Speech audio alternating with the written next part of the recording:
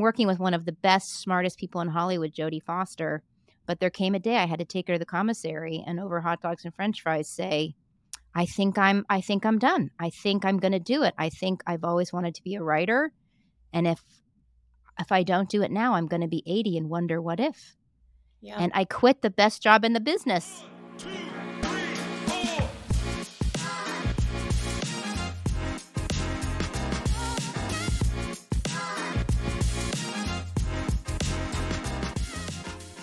Hi, JKP crew. Happy Women's Week. We've got an amazing guest to celebrate Women's Day with today. She's a rock star writer. We all know her as the writer and Academy Award nominee for Best Original Screenplay for Inside Out. Meg's also written My Father's Dragon, which we can find on Netflix, The Good Dinosaur, The Story for Captain Marvel. She's also directed and produced. One of her passions is fostering the next generation of writers. And so these days we can find her as the host of the Screenwriting Live podcast alongside Lauren McKenna, where they get into exactly what the day-to-day of a writer is, the process, etc. Meg tells me about what it was like stepping away from that career where she was an exec for about 10 years to pursue her dreams of becoming a screenwriter. She also tells me about some of the exciting things she's working on and what we have to look forward to. All you Inside Out fans, stay tuned. Exciting stuff coming our way. Meg is an amazing human, and this was such an inspiring conversation. Thanks for coming on, Meg, and enjoy, y'all. Happy Women's Day. Hi, Meg. Hi. We usually start with everyone by asking them if they brought something that makes them comfortable on the podcast. I'm usually taking this from home in my living room, which makes me comfortable. But today I have a warm cup of coffee next to me. How about you? Anything? Well, I've got a blanket around me today because it's so cold here in LA and we're such wusses. But I love blankets, and I also always have a cup of tea nearby any season. I mean, if I'm super stressed, honestly, my comfort is like a Thin Mint Girl Scout cookie. Which isn't the healthiest thing, and I try to, to be good about it. But and I'd say the other thing, and I don't know if it gives me comfort as much as inspiration, is that behind this camera here on my desk, I have all kinds of little figures that I've collected for years, some since I was a kid, some since yesterday, just things to inspire me. And like, for example, I have this warrior person. Wow. She reminds me that to stay in the fight. And I have little figures, different figures. Yeah, I love that. So there's tons and tons of them, and they're always here in front of my writing. Just something I can see and remind myself. I actually love that so much. So I coach folks as an executive coach, and I like to encourage folks to have some sort of totem or item that reminds them of, for instance, their inner leader. Like mine that I summon for inspiration is a lioness. She's fierce. She's protective of her family. She's sure. What does the warrior mean for you? Yeah, I have an image too that I have on my desktop. I don't know where it came from. It could be a still from a movie for all I know, but it's a woman on a horseback, completely painted in white with her spear. And I think of warrior not so much in terms of battle, but in terms of bravery, in terms of being present, being committed, being a warrior. Like that is the word, right? I just is so part of the creative artistic life. It doesn't mean you're always have it to be that. Of course, there's moments to be soft and retreat, but I do definitely keep her with me, because I do think that women are not enculturated to be warriors. We're enculturated to service, which is a sacred and wonderful thing, but it's not all we are. And certainly going after your dreams or the artistic life can't be just about service, because you are the conduit. So I think it takes a certain amount of boundaries and fight. Totally. That word brave stuck out, which to me sounds like keeping on going, even when you're scared, knowing what the downsides could be, but keeping marching on. Yeah, I mean, definitely to be an artist or a creator or a manifester in any form means failure. It means setbacks. It means uh, a kind of transformation of learning yourself, finding your blind spots. And, the only difference I find is the people who keep going and take it, I'm not going to say in stride. I don't know anybody Yeah. who's human who takes failure in stride, but at least can see it as there is a silver lining at the very least, if not a good thing that you needed to know that. There's something to learn. It's part of the creative process. On my podcast, The Screenwriting Life, we talk about lava and that it's so much part of creation is stepping into what can feel like fire, being vulnerable. And that's what's so interesting, right? Because I'm talking about being a warrior, but so much of it is also the warrior has to be there so you can be vulnerable, Yeah. so that you can open up to the life you want or the story you're telling. So it is a very kind of yin yang experience. What a great way to get us started, Meg. We all know that you are an amazing teacher of screenwriting. I've listened to your podcast, and I want to take some of the lessons I've learned from you and get to know a little bit about your story, which there are some failures, there are some setbacks, there are some pivots that you've made, and we can share with the audience here today. Let's take it all the way back to little Meg growing up in Warren, Ohio. And let's Yes. imagine someone from Pixar is asking you to write a story about her. So, in your own words, what did little Meg want? What was her conflict? Well, I've been a storyteller since I could hold a pencil in my hand. My mom kept a story of that literally the words are, each letter is 2 inches big because I'm writing in such a child's hand. Um, but there's also within those stories at a very young age, a lot of fear and a lot of questioning, I think, and a lot of disappearing. The very first story I ever wrote was about I went on a plane trip, which of course I'd never been on a plane in my life, and I sat on the seat and fell in a hole and disappeared. Yeah. And nowadays, if a child handed you that story, you'd be like, "Huh, we better ask about this. Why do you feel like you need to disappear?" Back then, it was kind of like, "Look, you wrote a story." There was no kind of deeper, and to be fair to my mother, she had 5 children, all within a year and a half of each other. It was a very full household, and Yeah. she was caught in that generation of women who had to be liberated, and that somehow meant she had no help because she got moved away from her mother and her aunts, and, she was kind of caught between the 1950s and the 1970s. Um, but I grew up in a house full of brothers and sisters in which I think my brain learned the way to survive it was to disappear, and I did that by being an A student.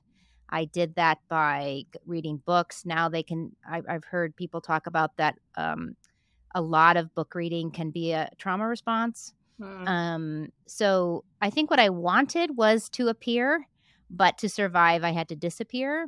And what's interesting about that to me as an adult is as a teacher, I often helping people with their stories started to understand that whatever belief they had as a child, that survival mechanism that kept them alive, even just psychologically, creatively, however, did its job, right? So mine was to disappear, and by doing that, I read a lot, I became a storyteller, I went deep into my imagination. Great, great things came from that survival instinct.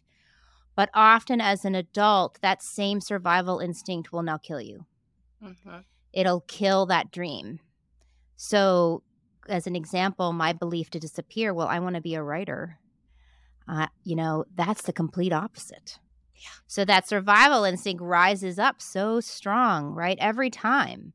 And, what do I've learned to do with it, because you can't it is trying to protect you. It's not some evil part of you. It's not some flaw. It's a survival instinct. It really does want to protect you. So I will say to it, "Thank you very much. I hear you, but I'm not gonna die. So let's just take a seat and see. I'm not gonna die. I'm gonna live." And Yeah. matter of fact, I'm gonna live bigger and more wider and more with more layers and complexity than you at that younger part of me could ever imagine. It never goes away, but it does start to loosen its grip because it starts to trust. Oh, look, she didn't die. I mean, that's how the brain learns, right? It can only know what it knows. It only can learn. It can only know through experience, Yeah. which is also why you have to risk and try things to teach the brain. Um, no, you're wrong. That isn't what's gonna happen. What's gonna happen is you're gonna fly. So I think little Meg, had a wonderful childhood, but learned some habits that now as an adult to become a creator and an artist and be seen, it becomes a bit of a struggle. Yeah, yeah. And I love what you were saying about it wants to protect you.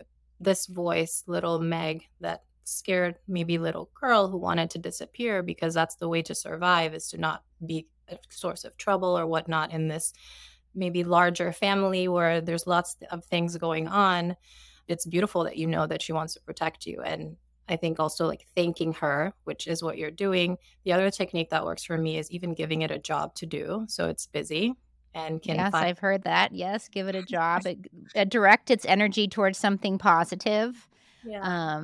Yeah, and it's funny because in my brain, it doesn't feel like a little girl. It feels ancient. Mm, Right? You know, it feels like ancient wisdom, even though it's not necessarily all the time. Um, but however people can, I did an exercise once that somebody gave me, the wisest person I know gave mm, me around this, which was to sit in a chair and think of somebody I love unconditionally, which for me immediately became my sister, and send her love. mm. Super easy to do because I love her unconditionally, and I did that every day for 5 days, and then on the 6th day, change the image to your younger self, and now send her unconditional love, and it was so hard.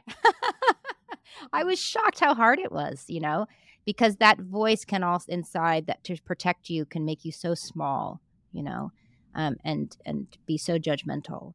But I think that in my business, so many artists do have this at their center. Mm, And I think we think, oh, well, there must be some of these artists who are so big and successful were just born, talented. They were like gods who landed. But I've now done this long enough and met enough of them that I'm like, nope, everybody's human, everybody's doubting, everybody's writing terrible first drafts. mm. Everybody's got to be that brave person to walk into their own lava. And it does help to see that more as a community of people, of Yep. artists, than as a competition. So then, Meg, how did you, because we talked about the fact that you need to do the actions to rewire your brain to Yeah. understand that, you know what, I'm not going to die. This may feel scary, but we are fully resourceful and whole and we can push through it and achieve amazing things. What were Yeah. some of those learning opportunities for you growing up? I think I just intuitively had a little bit of a push in me. Mm, Even though I perceive myself as not strong as a kid, I think if I were to meet her, I'd be a little bit shocked. Now, listen, women are taught to do it in passive aggressive ways.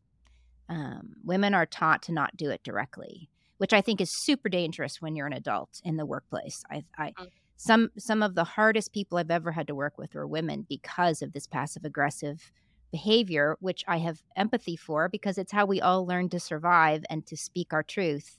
And yet it's really not that helpful because it's not direct. And so when it's coming at you, you don't kind of understand what's happening. So as a child, I think I was pretty passive aggressive. I was a picky eater. I look back and I'm like, wow, I was kind of like, you can't tell me what to digest. I drove my father bonkers. Control. I did. What does a child have control over, Right. really? Uh, as an adult, it became really listening to my intuition.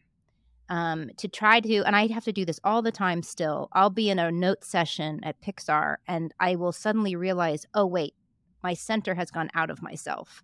Mm, I'm more worried about what they all think and think of me, of the story. It's all getting so personal that my center has moved into them versus keeping my center in myself. And I think that that's something I have an intuition of that center in myself, and I've had to learn to listen to it. It can be as easy as feel your feet right now, feel your feet to get grounded back into your body. But when I started in advertising and I remember interviewing for a job and it was to move up. It was a big job. And on the outside, I'm doing the whole, I, all the reasons they should give me this job, and I'm probably killing it, right? Because I'm performer. Yeah. Um, but inside, I just felt this overwhelming tidal wave rise up in me of, "Please don't give me this job. Please don't give me this job." And I thought, "Oh, wait. My power center is not them giving me the job or not. I don't want the job. I don't want it." And so many women, because we've been trained to be passive aggressive, because we've been trained to be service oriented, we're really good at knowing what everybody else wants and worrying about what other people think of us. But to be an artist and to write a story, you have to know what is the want. Well, I don't think a lot of women even know what a want feels like in their body. So it's so much of it is, and not just women, certainly men can have this experience too. So much of it is trying to tune into what do I want and making it okay to want that.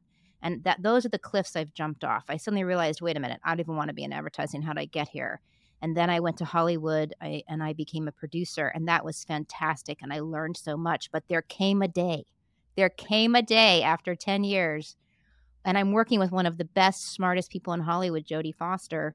But there came a day I had to take her to the commissary and over hot dogs and French fries say, I think I'm done. I think I'm gonna do it. I think I've always wanted to be a writer, and if I don't do it now, I'm gonna be 80 and wonder what if. Yeah. And I quit the best job in the business. Uh, Incredibly brave, that word brave again. yeah, but it really does feel like you're jumping off a cliff. And I had a great opportunity to meet and talk with a very famous animator, Glenn Keane. He did Little Mermaid. He's kind of like the Walt Disney of our time. And he talked about how he was trying to learn to draw a hawk taking off in flight. And he could not get it right until he realized that first the hawk had to fall before Mm, it flew. So it can feel like you're going to jump off a cliff and fall to the rocks. But in fact, you're going to fall. You might fall, but it's so you can catch the drift, the air to the next. And, I think sometimes people think, well, that's going to be like in the movies and it's just going to happen overnight. Well, no, sometimes no. When I quit my job producing, it was a good 3-year or more process of becoming a writer and nobody knowing who the heck I was or what I was doing, or right. I lost all my chips in the business, one more writer on the pile versus running Jodie Foster's company. So it does, there is a cost to it, but I just realized that my very best day of producing was still let's put it this way, my worst day of writing was still better than my best day of producing. Wow. So I knew I was in the right river, right? Right. I didn't quite know how to swim in that river. I was getting, nobody knew I was in the river because they're all, who are you? You're writing what? What have you done? But I still knew it was the right place. So I believe you were at dinner with your husband and you were talking Yeah. about, I want to be a writer. And he just told you, so when are you going to do it? Which for That's a my, nice way of saying what he said. I mean, I honestly and quite honestly, I wasn't even brave enough to say I want to be a writer at that time. What I was doing was complaining about the process of working with a writer when I just felt such a need to tell them what to do, which as a producer, that's not really your job. Your job is to kind of dig it out of them. That's the sacred job of that mentor, producer, consultant person. And yet I kept finding myself wanting to do it. And I was complaining about being in that space, which is basically being a shadow artist. Um, and yet I wasn't brave enough to stand in the limelight. I wasn't brave enough to stand in front and be the creator. I was kind of trying to work through them behind. And my husband basically said, shit or get off the pot, man. Like, either you go ahead and quit and become a writer and stand in the light, suffer the slings and arrows, right? Don't stand behind as a shadow artist, or you can't talk about it anymore. You can't complain about it anymore. yeah. And I did. I jumped. It was crazy. I want to double click here, Meg, because we talked about a lot of women are so far figuring out what others want that we don't even know what we want. So Yeah. here you mentioned just now, I wasn't brave enough to even stand in line. What was that about for you? And then what was it that got you to jump off the metaphorical cliff? Well, I've heard it said that sometimes the pain has to be so big that it can't be worse. The jumping off the cliff can't be worse than standing in that pain anymore. And if you're not standing in your authentic self, it can become so painful that it's I tend to find that's when people jump, right? That's when they finally jump because it can't be worse than this, right?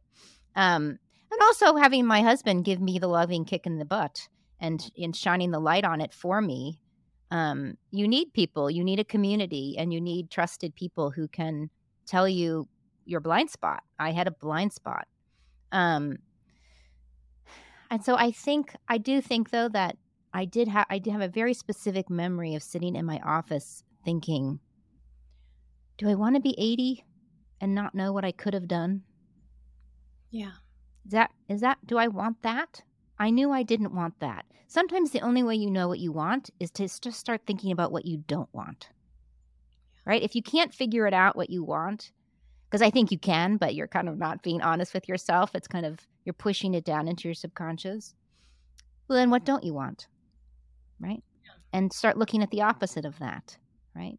And I do believe as somebody who has done this and experienced it, first, the universe can dream much bigger than you can. But it does ask for that bravery, for that jump, and it asks for commitment.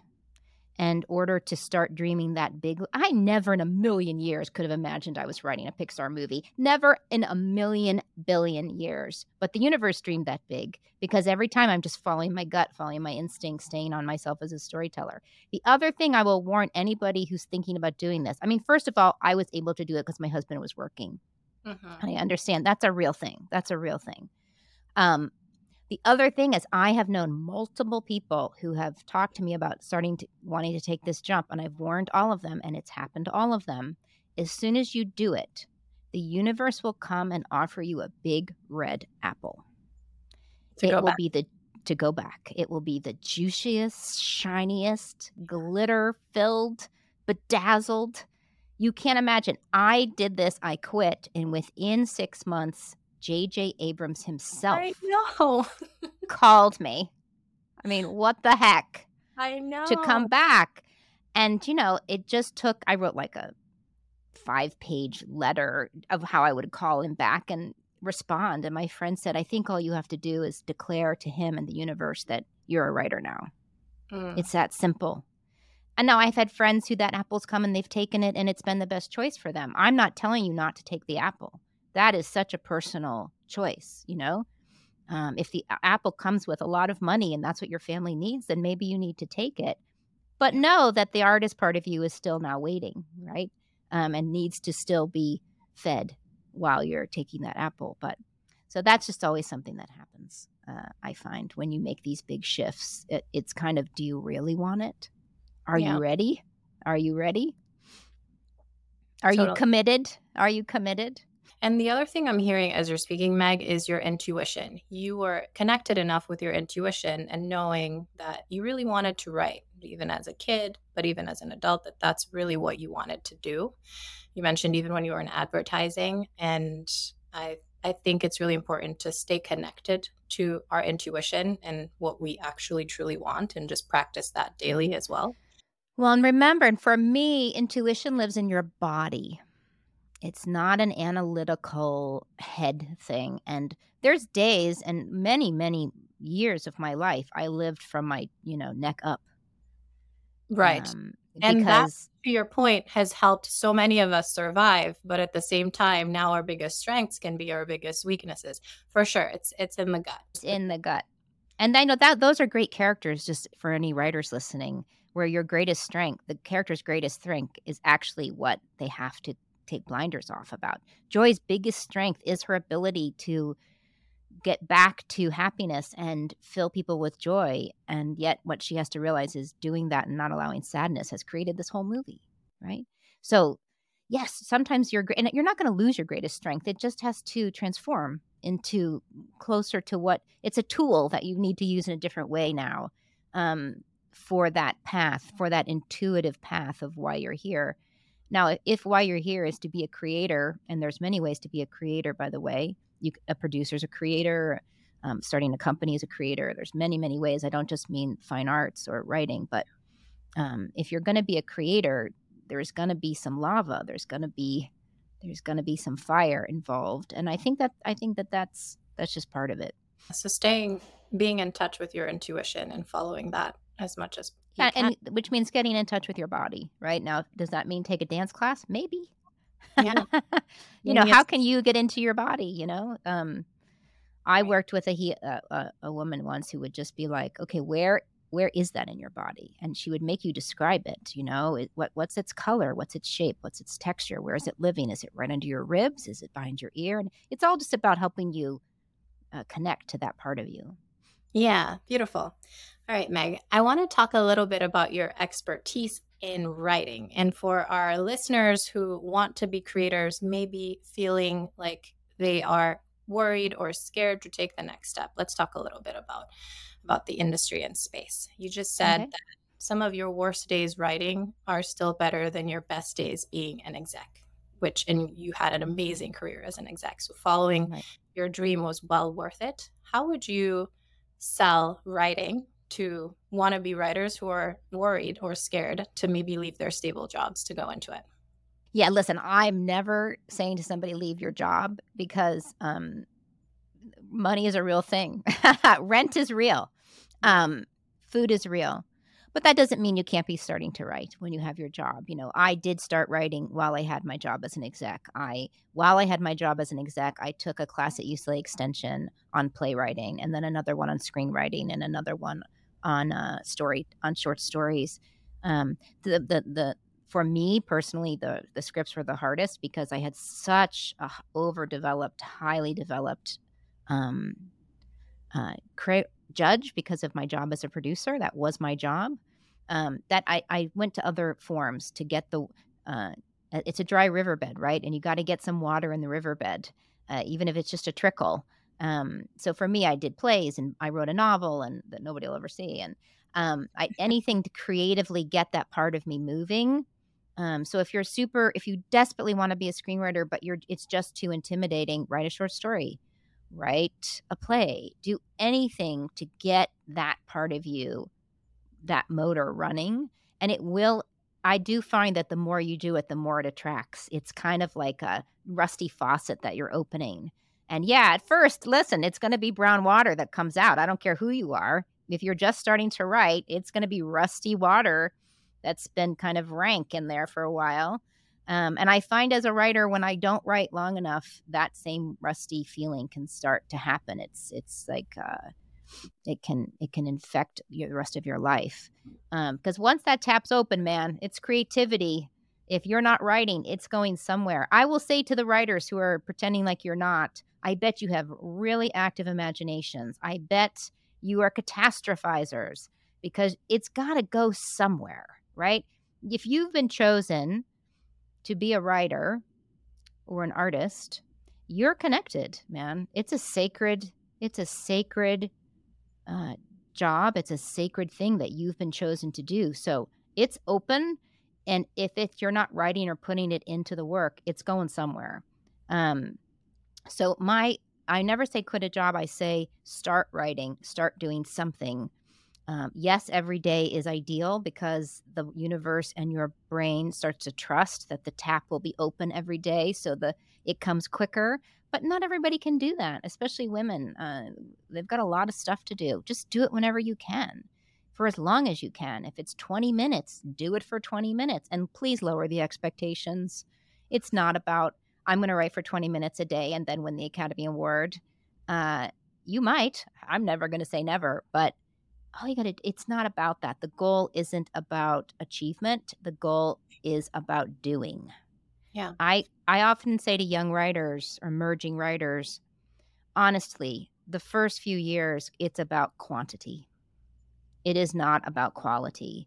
There was a study done and a guy took a pottery class in college and half the students were told, "Your A will be based on how many pots you make." And the other half, he said, your A will be based on you get to make one pot. And that one pot will be your grade. And the best work came from the quantity, by and large, Yeah. because it's just part of the creative process. So start writing, or if you want to be a director, start shooting as much as you can. Read as much as you can. Read scripts. Like if we were a painter, we would in the Renaissance, you would paint like all the masters until you found your own voice. So you need to learn your skill. And you can do that by reading. I learned to write honestly because as a producer, I had to read 10 scripts a week. So that volume, it's like music. It starts to go into your body. If you love a certain genre, watch the best 5 of that genre, watch the worst 5 of that genre. Because sometimes the best 5 are so good you get caught up in it, but the worst 5, you're going to learn a lot. I So went there's a lot of, yeah, I mean, and that's why I started the podcast, because I know for people who want to jump in, it can feel overwhelming and there can be so much doubt, but you're not alone. We all had to do it. We're all out here doing it. You can be me and be a pro writer, but I'm telling you, every time you start over on the new project, you're back to this feeling of that canyon opening between what you want it to be and what you feel like you can do. So, Right. the podcast really is about starting to give these kinds of tools.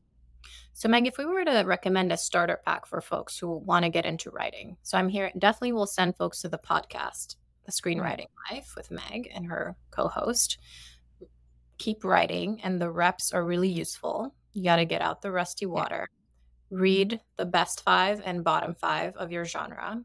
What else would you recommend folks do in terms of Well, I would read as much as you can. I would read them and watch whatever movie or genre or thing that you think you're drawn to. And by the way, there's certain things you're like, oh, I think I love those movies. But when you go to write them, you're like, that's not me. I love them. I'm glad people are doing. That's part of the process, is figuring out what it actually comes out of you. Um, I really think it's important to find your community. That community might be other people leaping just like you from a job and at night working. That community might be people ahead of you. I like a mix. I like a mix of the people who are where I am. Newer people often have a lot of energy and enthusiasm. Yeah. But community is super important. It's also why I started the podcast, to help people find that community. Just in a practical way, you need people to start reading your stuff and giving you feedback. It is part of the process. You cannot see your own work. You need that information is crucial in order to know what doesn't work and get inspired for what it could be. That's a skill set in itself. So you need that community for the practical feedback, but also for the spiritual, emotional support. When I jumped off that cliff and quit Jody, I had 10 people who were with me saying, do it. We believe in you. You can do it. And as I went through that 3 years of learning, they were there saying, keep going. They were reading my stuff. And those 10 people came to my house the morning of the Academy Awards to send me off. You need your chorus. Yeah. Inside of your head, you already have the negative chorus. We all do. You don't need any of that. Be very careful that you're not choosing people to self-sabotage. You Yeah. don't need the negative chorus outside of you. And if you have it, my question is, why are they in your life, that person? And it might be because that survival part of you is trying to keep you small. So it's attracted in this saboteur. Mm. Um, so be careful of that. Find the positive chorus outside. Yeah. It helps. It helps. So much of it is about managing ourselves, self-management, managing our minds, and bringing in also this African proverb: if you want to go far, go with others, go together, and Oh, building I this. love that. I love Takes, that. it takes a village. Another thing that is helpful to me that I'll throw out is, as much as we have negative voices slash saboteurs, you can also build up your positive voices, meaning Mhm. your allies. So you may have an ally that's like a protector of you, or a champion of you, or an appreciator that you can talk to more, give more voice to manage some of your saboteurs and call on, and then supplement that with your village around you. And you can do that with the people in your life that you're pulling in. And again, that's intuition, right? Like, well, this person really has my best interest at heart. They're not competing with me. They're not trying to be better than me. They're not trying to show me how smart they are. They truly are that kind of and that is my experience at Pixar, which is so special, is that group of people, that company really is about that kind of pure support. Mhm. Um, once I was in a really hard place, and my friend sat me down and said she took me through a little visualization of, now imagine those people. You can create them yourself. Especially if you're a writer, you already have this incredible power. Start using it to help you. So she said, "Who's to your right?" And I said, "A giant Viking," right? Cool. And she said, "Who's in front of you?" And I said, "Oh, it's a dark witch." She said, "Okay, but she's there to protect you, right? And Mhm. who's to your back?" I can't remember, but what was funny is I couldn't fill in my left side. I could not imagine anybody there. And she said, "Well, that could have been the direction of the trauma. Like, who knows why? But that becomes my job to try to fill that in." And I know that sounds very LA and woo woo, but it's just trying to harness the imagination of the Right. artist to create for you an interior support group, um, that value your stories, value what you're here for to say, value the sacred choice that you're making. And I think that's important. Absolutely. And you making this choice has brought so many wonderful stories for us. I can't tell you how many people I've told I'm going to talk to you, and they have been so excited. How many people love your storytelling? Is it announced that Inside Out 2 is coming out Yes, next year? that's Woo! what I'm working on. Yeah, I'm working on that right now. Yeah. And it's just as hard as the first one. Oh my goodness, but it If is not harder, if not harder. but it's gonna be so great. On that, Uh, do you wanna share anything there? I'm not allowed. I'm not Okay. allowed. Okay, too bad, but we're very excited and we'll be on the lookout. I just watched recently My Father's Dragon, Mhm. great story, and we're looking forward to more from you. But on Thank this you. note, wanted maybe to ask you to pull back the curtain a little bit on what it's like to make a movie like Inside Out. Yeah, sure. Animation's different. Animation's kind of a combination between TV and features in that it's a feature. It takes the structure of a feature. It's 3 acts, but it's super collaborative, much more about people in rooms together. Mhm, Inside Out is Pete Docter's baby. I came in when he was I in animation, you do internal screenings. You mhm, can do up to 8 internal screenings over a 5-year period in which storyboard artists, they're not animating, but they're boarding the movie. And what you do is you literally walk into a theater that holds hundreds of people on the campus of Pixar, and you sit down and you watch a movie. The Disney logo comes up, there's music. The people, the voices, especially in the early times, are just people around the building, just people's yeah, assistants, and you watch the movie, and it's an incredible process to be able to do because you learn so much about what works and what doesn't, or oh my gosh, this isn't even the right story, or oh my gosh, we have the wrong main character, or whatever. Um, and so I came in to work with Pete when he was saying, they're still saying after these screenings, it's a good idea, which is a very big difference from it's a movie. He hadn't yet cracked the movie. So that's how I came in to help him. So what I would do is we would all sit in a room, and myself and Pete, there was a co-director, an incredible artist, Ronnie Del Carmen. Ronnie is the one who drew and boarded the sequence of them going up the hill and her dying. He's just an incredible savant. And Josh Cooley, who's the head of story. And we would card out the movie, and then we would have to pitch it to the the big uh, the big creatives in the building. At that time, it was John Lasseter and Andrew Stanton, and you would get through that, and then you would board the movie. You'd go into the screening, and then you'd go into a brain trust, and they would take it apart and tell you why it doesn't work. If you got super lucky, an idea would come up in that brain trust that people could jump on and give you some inspiration. Didn't happen all the time, but with those big amazing brains, it would usually happen. And this is the key to me, we started over and we recarded the whole movie. You never kind of went back into a draft or what you had. You would always really take it again. You would recreate it from the ground up. So that's really what rewriting is, which I think a lot of writers don't understand. They go in and they open their old document and they fix the symptoms but that's not the disease. The disease is down in the structure of it. So, and then we did that multiple times, until finally you're starting to move into animation. So it's an incredible working at Pixar and being able in animation or in any animation feature situation and being able to see the movie that many times. It's why it's so good. I mean, I'm being honest because you get to make the movie that many times, and have all those incredible brains around you to help you. And I'll have folks go check out your podcast where I've heard you talk a lot more about, as a writer, being able to take these notes back from executives. And I think you've talked about first you go through, you're just like, excuse my French, but you're like, fuck you, what is this? And then you go through the acceptance and then you start to rewrite from scratch. And that is in of Yes. itself a process And to this isn't embrace.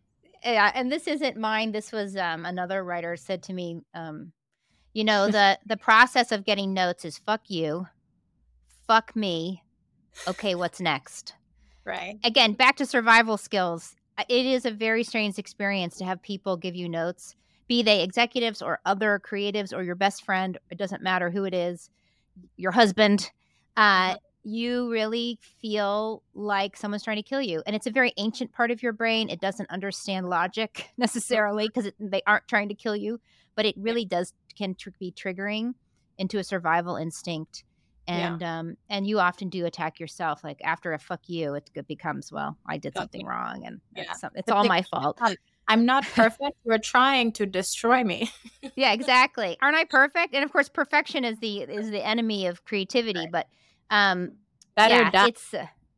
yeah, it's a crazy process. But that's the my husband's a writer in film as well. Sometimes we work together, but he's also a painter, and he just had a big show in LA. And it's the same. He has to sit there while people walk in and look at his work. And it's just like why would anybody do this? Yeah.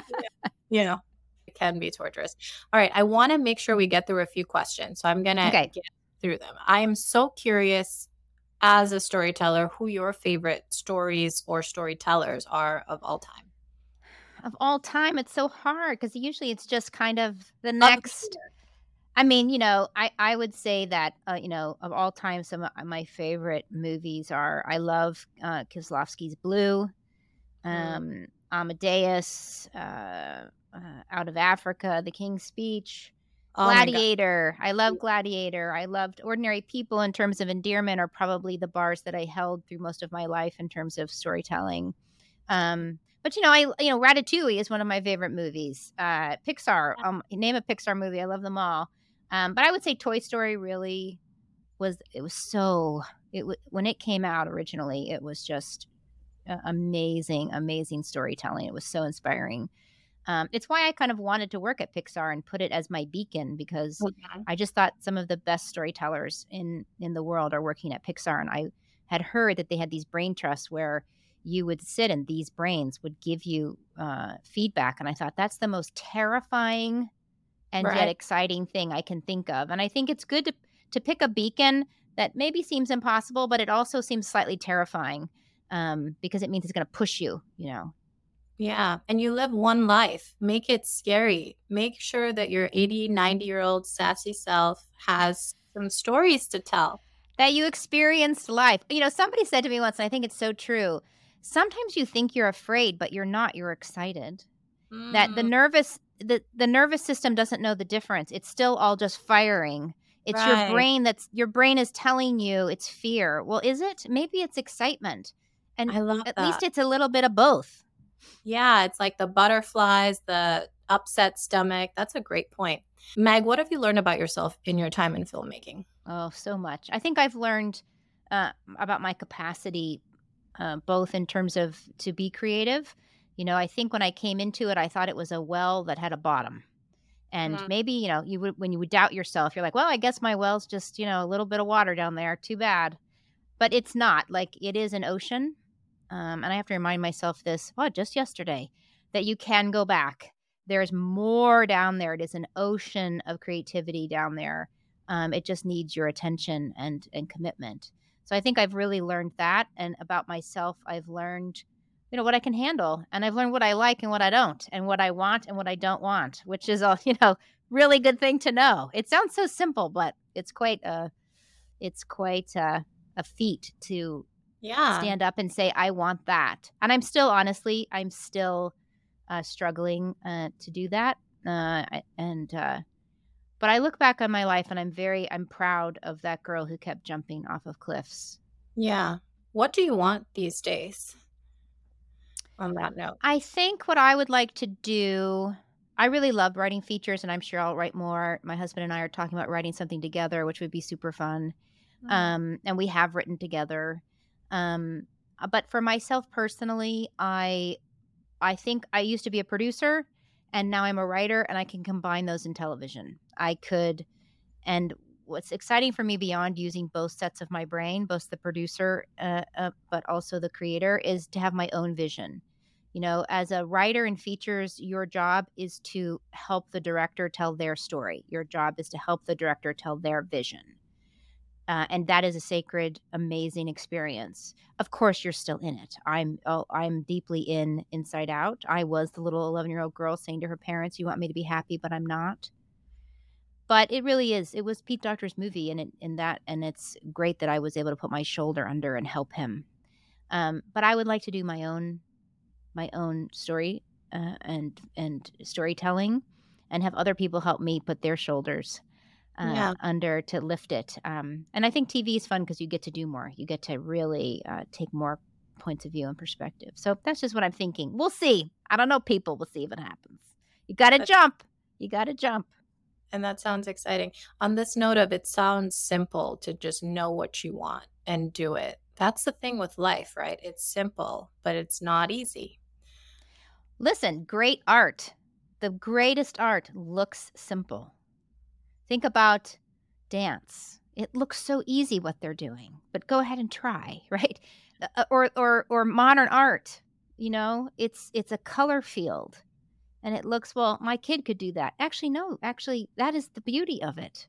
The way it hums and resonates, and the color combination, and the line, and the way the line. It's so much skill set and vision into that simple painting. So, um, and I'm sure for anybody doing any creation and manifesting, I mean, aren't we all like, well, of course Facebook's a thing. Like it just seems so simple and easy. Like, no, it wasn't. It didn't exist. It wasn't even a conception.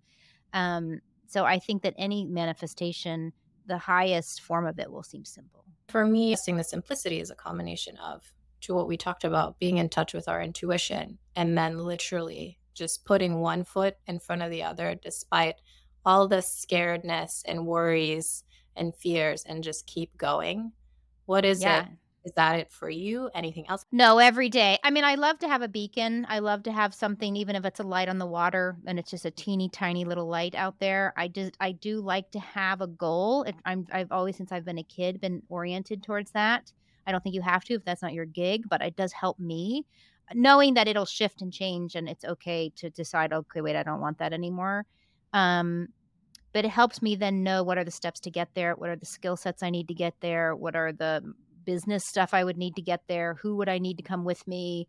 Um, so I do like to have a little beacon, knowing that, I ask people on my podcast when they're writing to do what I call a barf draft, which means at some point you just have to write whatever comes up, and you can't change it, and you can't go backwards, and you can't noodle. You just have to keep plowing through, because often you don't know what the beginning is until you know what the end is. And that is also by letting it just come out, you're accessing that deeper right brain side of you that doesn't necessarily live in your intellect.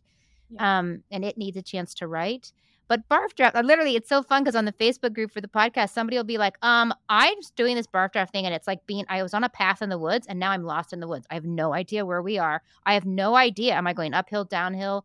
And I'm like, yeah, keep going. Yes, you're Yeah. lost in the woods. Just keep going, Mm. because I don't care how long your draft is. I don't care that most of it sucks. You will hit an end, and you'll be like, oh my God, I didn't even know that was sitting in there. And then you'll come back, and now you're ready to outline and card. And that's how I do it. And everybody's different. But in terms of that feeling of, yeah, you just put one in front of the other, you're going to sometimes feel lost. But as long as you're keeping in touch with yourself, Mm. Yeah. And surrendering that's, to the river. That sounds to me what you just yeah, described. Like this yeah. person got in the river and just surrendered and is seeing where the river takes them. Yeah, and sometimes it could be pages and pages to find out one thing that you needed to know, right? But it's so interesting. I love the brain because it's that protective part of you is won't let that deeper thing up, so it's writing a bunch of nonsense and sometimes people will be right, "Okay, this is horrible. I don't even know. Okay, where is she going? I have no idea. Okay, well, okay, a dog walked in. I don't know why a dog walked in." And all of a sudden the dog's talking and you're like, "Why is the dog talking?" I love it. It's like you're watching a movie, but you're, "Why is the dog talking? What is the dog saying? Oh my god, I didn't even know that." Oh my god, I again, once I had a very, hard time in my life, and I tried to access this ancient part of me by I turned out all the lights, and I took a notebook. I couldn't see, it was so dark, I could not see what I was writing, and I just asked it a question and just let it answer, and it said, "Stay in the boat. Mm. It's hard, it's rough right now, but I want you to stay in the boat. That's all you have to do is stay in the boat. Just stay in the boat." So I do believe in this, ancient creative part of you, that lives inside of you, and so much of this getting lost is actually it's not lost. It's starting to open up. It's starting to let go of all the fear and strictures and judgment and analytics in order to get to it. And I've heard some people get frustrated with feeling like they're going around in circles. Oh, yeah. But to me, something that's really helpful with that as well is think of it as a screwdriver. And this is something I heard from someone else. Think of it as a screwdriver. Maybe you're not going around in just circles, but you're getting deeper and deeper. Yes, I've heard that as described as my friend called it the spiral, that healing and creativity is a spiral. So you may feel like you're going past the same thing, but in fact, that spiral is getting tight, smaller and smaller. Yeah. I also think, we think of these wounds as things that are wrong, but you're coming back around because you have a new view of it, Yeah. and you need that new view. It is a part of you. Um, you know, um, I just I love that part of aging to have a little bit more perspective. And if you're younger and you don't have it, just I guess you have to trust your elders to when we tell you that it's okay to go to touch that soft spot and feel like if you feel like you're now listen, there are all times in your life you are circling, and then if it really doesn't feel like deep in your intuition, your intuitive part is saying, "No, I'm in a circle. I'm not getting deeper." Then my question is why? Why are you circling? Now, there might be a really good reason to circle, but you might be avoiding. Mhm.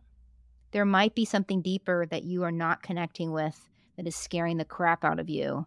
And instead of dealing with it, you're circling, right? So every time to me, it just keeps coming back to talking to yourself and being with yourself. Pete Docter is a genius at this. He can just drop into it. And I watched him, he does what I've heard people say, dude, ask why 7 times. I'm circling. Why? Why am I circling? I have no idea why I'm circling. I am. And it's making me crazy. Why is it making you crazy? Well, because I don't want to deal with this. Why don't you want to deal with it? Well, I don't want to deal with it because it hurts. Why does it hurt? Because she won't let me, blah, blah, blah. My mother just keeps, blah, blah. Okay, why does that bother you? Well, because, and just suddenly it's going to go, woof, it's going to be there, right? Yeah. Being there. Meg, this was lovely. I know that we We are, got very, therapy, psychological woo woo, but okay, but that's my mood today. and you're deep in writing and you're sharing with us all the lessons and insights from the benefit of lots of experience. And that was it was perfectly what we needed, and you were perfect as you were today for us. Yeah, because listen, every business too, I just wanna say to end, there are things you have to learn about your business that are just the way business works, right? They pass because that widget doesn't fit with what they are trying to do. So there are definite things you have to learn in the business, and you have to learn to take notes and be a creator and be in process. So it can get very loud and overwhelming. And I think I'm talking about this today to remind you that in that overwhelm, in that loudness, in that chatter and chaos, there is a quiet space. There is a quiet space, and it's you. And just keep your feet, you know, feel your feet, feel yourself on the earth, and keep in touch with yourself. Let that interior be the guide. Don't place your value and worth outside of yourself into that business. Keep it with you. Yeah. There's that quiet, peaceful space. And I've also heard you say that the folks who, like, the difference between writers and not writers are the folks who give up. So keep going. Honest to goodness, it is. It is often just the people who kept going. And we're so grateful that you went into writing, and we're so much looking forward to more of your work. So Thank you so best of luck much. for your writing process. We'll send you lots more teas and little figurines to inspire you along the way. And we'll look forward to staying in touch. Thank you so much. Thanks for having me. This was wonderful. Thank you. You're welcome. Thank you. Thank you for listening. Don't forget to subscribe. And if you like what you hear, leave a review and share.